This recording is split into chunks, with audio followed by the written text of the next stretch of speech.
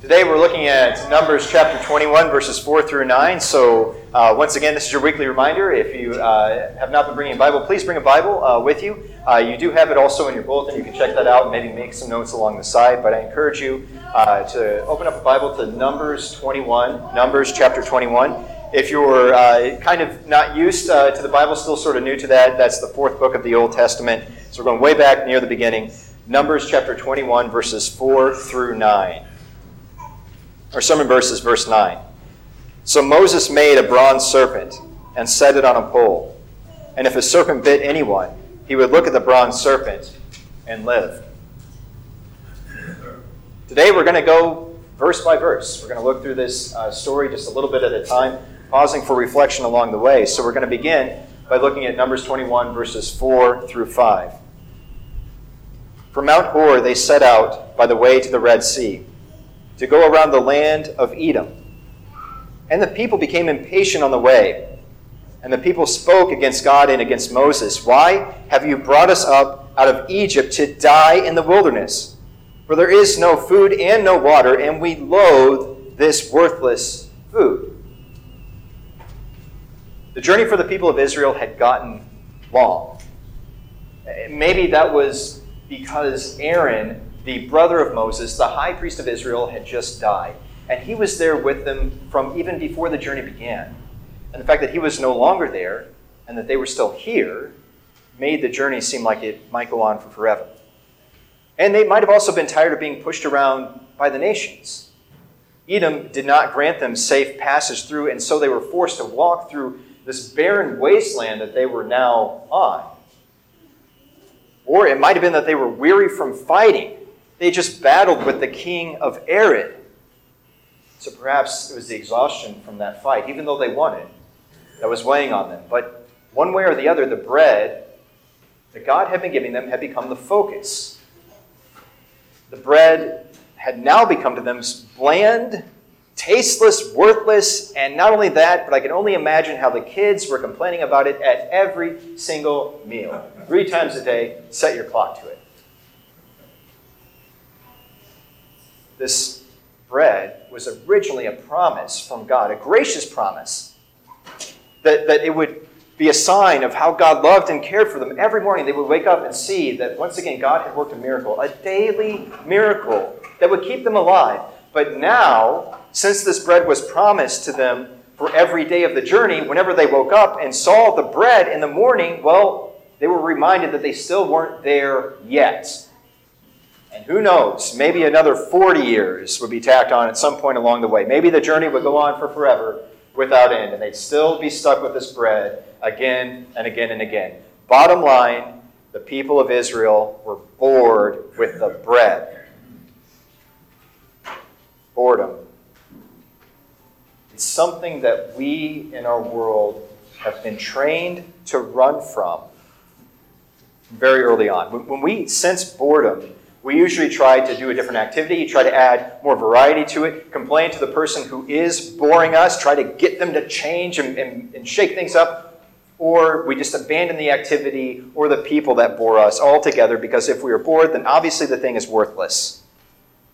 And these are the conclusions that we so routinely draw. And we're taught this, again, from little on. If you remember being a child, did you go to your parents and say, I'm bored, and then expect them to add some more variety, for them to do something different, for them to change your environment some way? Here's a book, turn on the TV, do something, go outside. So we anticipate that other people will fix our boredom because it's something that they're doing to us. And I can see that in my own life. In fact, as I was thinking about boredom, I realized how much of my life has been spent running from boredom. Sometimes I'll just get kind of agitated. I get restless. My wife knows well that I get cabin fever if I'm stuck in a place for too long. And I'll say to her, lovely wife, I call her that because I find it helps, lovely wife, I am bored. And she'll say, well, why don't you go check on that diaper? And I'll say, I don't want to do that, I'm bored. I've never found in my life that boredom has led me to greater productivity. I have found in my life that boredom has time and time again led me to dark places. It has led me into sin, either because I'm left alone with my thoughts and I start thinking about all these bad things or whatever. But boredom is an enemy. But it's not an enemy to run from. It's an enemy to understand. And so then, we find ourselves when we are bored and restless, because perhaps boredom reminds us of death. Now, I know that might seem like a stretch. Well, I'm just bored. I'm not dying. But boredom maybe reminds us of death because we all are aware of the fact that one day all earthly activity and purpose in this life, in this world, at least for us, will cease. One day the activity of our heart will stop. One day this world will keep spinning without us and we'll be missing out on everything in this world. Now, I know I'm not presenting to you the picture of heaven, and I'm doing that on purpose, because there's always this gnawing feeling of death. And when we are bored, perhaps that boredom, that restlessness, that purposelessness is a reminder of the day when all activity will stop. And so we're agitated by it. Boredom also comes, I believe, when we forget who we are. The people of Israel forgot their place. They complained to Moses about this worthless bread because they forgot that they were to be receivers of God's mercy. They were to be receivers of God's mercy. Nothing less, nothing more. Receivers of God's mercy. It was God who broke the will of Pharaoh and led them out of Egypt. It was God who parted the Red Sea when they were trapped for them. It was God who provided this bread and water in many miraculous ways throughout their journey. It was God who gave them laws and also God who enforced those laws. It was God, while Moses was a leader among them, God in a pillar of cloud by day and a pillar of fire by night was truly leading them. God fought their battles for them. The people of Israel were to be simply receivers of mercy. And that's our station as God's people. The wilderness journey is meant to instruct us for how we are to walk through this world. And now I know when I say receivers of mercy, when I put us in that passive position, there's this will that kind of like bubbles up in us, but we're supposed to obey and do good works. And yes, of course, being a receiver of mercy leads to good works. But when we have an unbalanced approach to that, we start to emphasize our good works and what we're doing, and when we're bored, we panic. We are nothing more than receivers of God's mercy. You are heirs of salvation.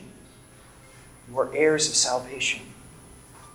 The riches of God's mercy are yours. And when we find ourselves in a gap between responsibilities or a gap between activity, or when we're wrestling with our own sense of purpose, there is not an opportunity to bring a complaint against God, but there instead is an opportunity to breathe and realize that all things that I have and have ever had graciously come from God's hand.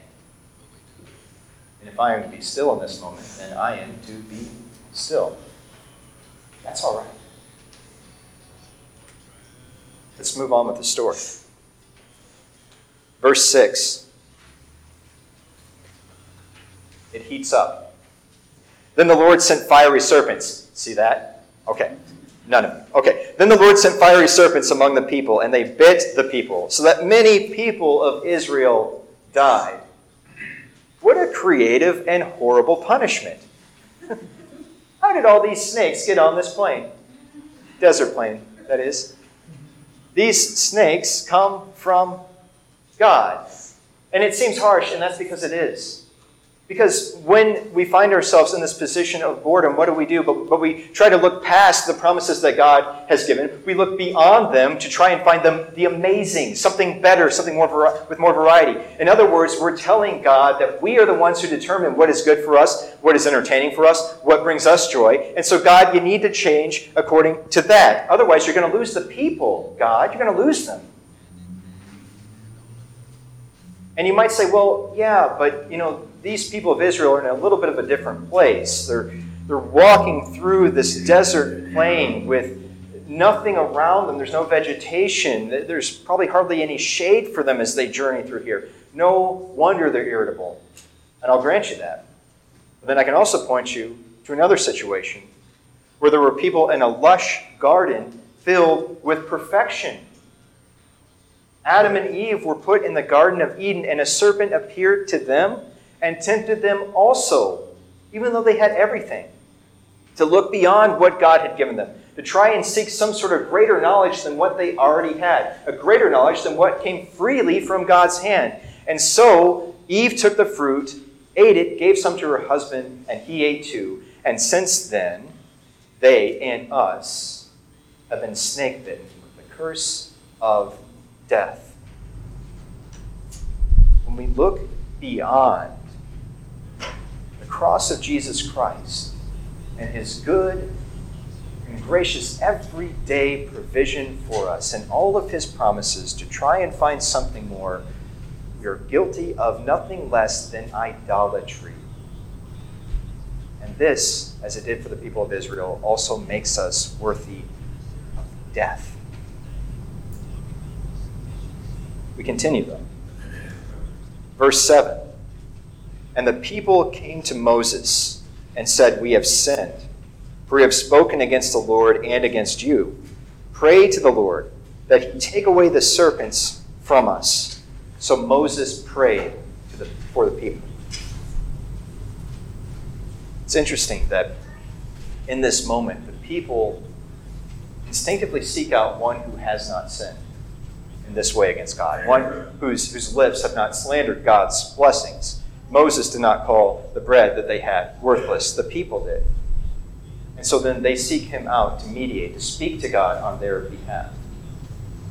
Thanks be to God that in the midst of our boredom and our restlessness and the way that our constant seeking for more and more and greater and more exciting has led us to sin against God, that we have a mediator, Jesus Christ, who was never afraid of death and who never forgot who he was. That he was the Son of God. And because of that, we have one who stands before us, who God will hear and God will answer. It is for the sake of his blood and not our own righteousness. We have one that we can go to, even in the midst of the evil that we have brought into our very own lives, who does the greater work of healing, Christ our Lord. Next, verse 8. Verse 8. Follow along. And the Lord said to Moses, "Make a fiery serpent and set it on a pole, and everyone who is bitten when he sees it shall live." The image of the thing that has been bringing them so much pain and death is now the thing that will save them. Because God is their Father. He is both the one who disciplines and the one who heals. He is very much both of these things. And find it interesting that this is the way that God provides the answer. Isn't that even stranger? The fiery serpents are kind of an exotic punishment. As a father, I sort of respect that because I think it does pay to keep one's children on their toes, come up with something different every now and then. But, yeah, a bronze serpent on a pole, snake on a cane. Huh. So, in doing this, I believe that God is demonstrating to us that he will answer our prayers, but he will reserve the right to do it in his own way. That in life we might suffer the consequences of our actions, and yet also know that we are receivers of his mercy and forgiveness at the same time. He doesn't change up the bread. You know, what would be the big deal? Just change up the bread a little bit. Come on. Make it more for the people. And he doesn't change himself either, obviously. In fact, he continues to provide that bread every day through all of this. Now, granted, at one point, I imagine a few of the people in Israel had to compete against the snake to get that bread because both were on the ground. But yet God continued to provide this bread, even in the midst of this punishment. That same old, boring, dull bread, that worthless bread. And yet the people of Israel continued to be alive. On the other hand, Moses is walking through with this bronze serpent, not not some sort of dazzling remedy. God didn't vaporize the snakes and turn them to dust. He didn't send down fiery angels to cut off their heads. He didn't do anything cinematic at all. He just said, put a snake on a cane and walk around, and whoever looks to it will live. And in this way, he is teaching Israel the same lesson he has been trying to teach them over and over again, day after day in the wilderness. And it's the same lesson that is before us now. It's simple, and it seems dull, and you've heard it before. But let me say it again. Look to him and live. Look to him and live. Verse 9. So Moses made a bronze serpent and set it on a pole. And if a serpent bit anyone, he would look at the bronze serpent and live. A couple things there. First of all, he set it on a pole. That word pole can also be translated as banner or standard, which actually leads to the image of a victory parade, going back and forth through the camp. So here are the people still surrounded by these snakes. God didn't make them disappear, as we've noted. And Moses has this snake on a cane, and he's triumphantly walking through the camp as people are groaning and crying out in agony. And there he is doing a parade, throwing candy to kids, and he has this bronze serpent. And everyone who looks to it will live. Brothers and sisters in Christ, this is a fantastic image of the church, of who we really are and how we really come to this grace of God. Because we come here groaning under the weight of the evil that we have brought into our own lives and are likely to bring into our lives again and again and again. The things we wrestle with will continue to poison us and plague us, and we will continue to have to pick up the sword of the Spirit and fight. And that will be a messy battle. And it'll be a painful battle. And yet, in the midst of all of it, there is Christ. I mean, here we are. And we recognize that while we're here, we're not there yet. We recognize our own insufficiencies, the ways that we are so likely to become discontent when something dissatisfies us, and let that gnaw on us and eat us and break us down to nothing. And yet also, while we're here, recognizing that we're not where we should be, perhaps we haven't put down the sins that we should have put down by now, perhaps we haven't grown the ways that we thought we should have grown by now, and yet here we are crying out in agony, and still in our midst there is this victory parade happening right now. John chapter 3, verses 4 through 5, Jesus says to Nicodemus that as Moses lifted up the bronze serpent in the wilderness, so also the Son of Man must be lifted up, that whoever believes may have eternal life. In the gospel reading, John chapter 12, verse 32, Jesus says that when I am lifted up, I will draw all people to myself. The parade already happened this morning. And it happened in a way that maybe you don't even see anymore, because I see that a lot of you have been here week after week after week, time and time again over the years. And maybe you're bored with this. But yet at the beginning of every service, there is a cross that comes forward, right? It's this procession. The cross comes forward. Every week. Maybe we could change that up. Throw some glitter cannons into the mix or something. I don't know. But here it comes the same way. People dressed the same way. I've been wearing green now for forever. All right? And so I walk forward in this boring, dull parade. But it's a reminder of God's presence and victory that is among us. And that's who God is. He chooses these ordinary, daily means to give us grace and mercy. So we gather here, hearing the same words again and again and again. And the same promises over and over in the same way, feeding us that same bread, tiny little wafer, small sip of wine. We can't even decide if we like the wine or not. There's not enough of it. And we come forward and we get it, and then we go back to our seat. Ugh. And yet through these ordinary means, God brings healing and life. God is a God who does not change. He is not a boring God. If He is the God who saves your life,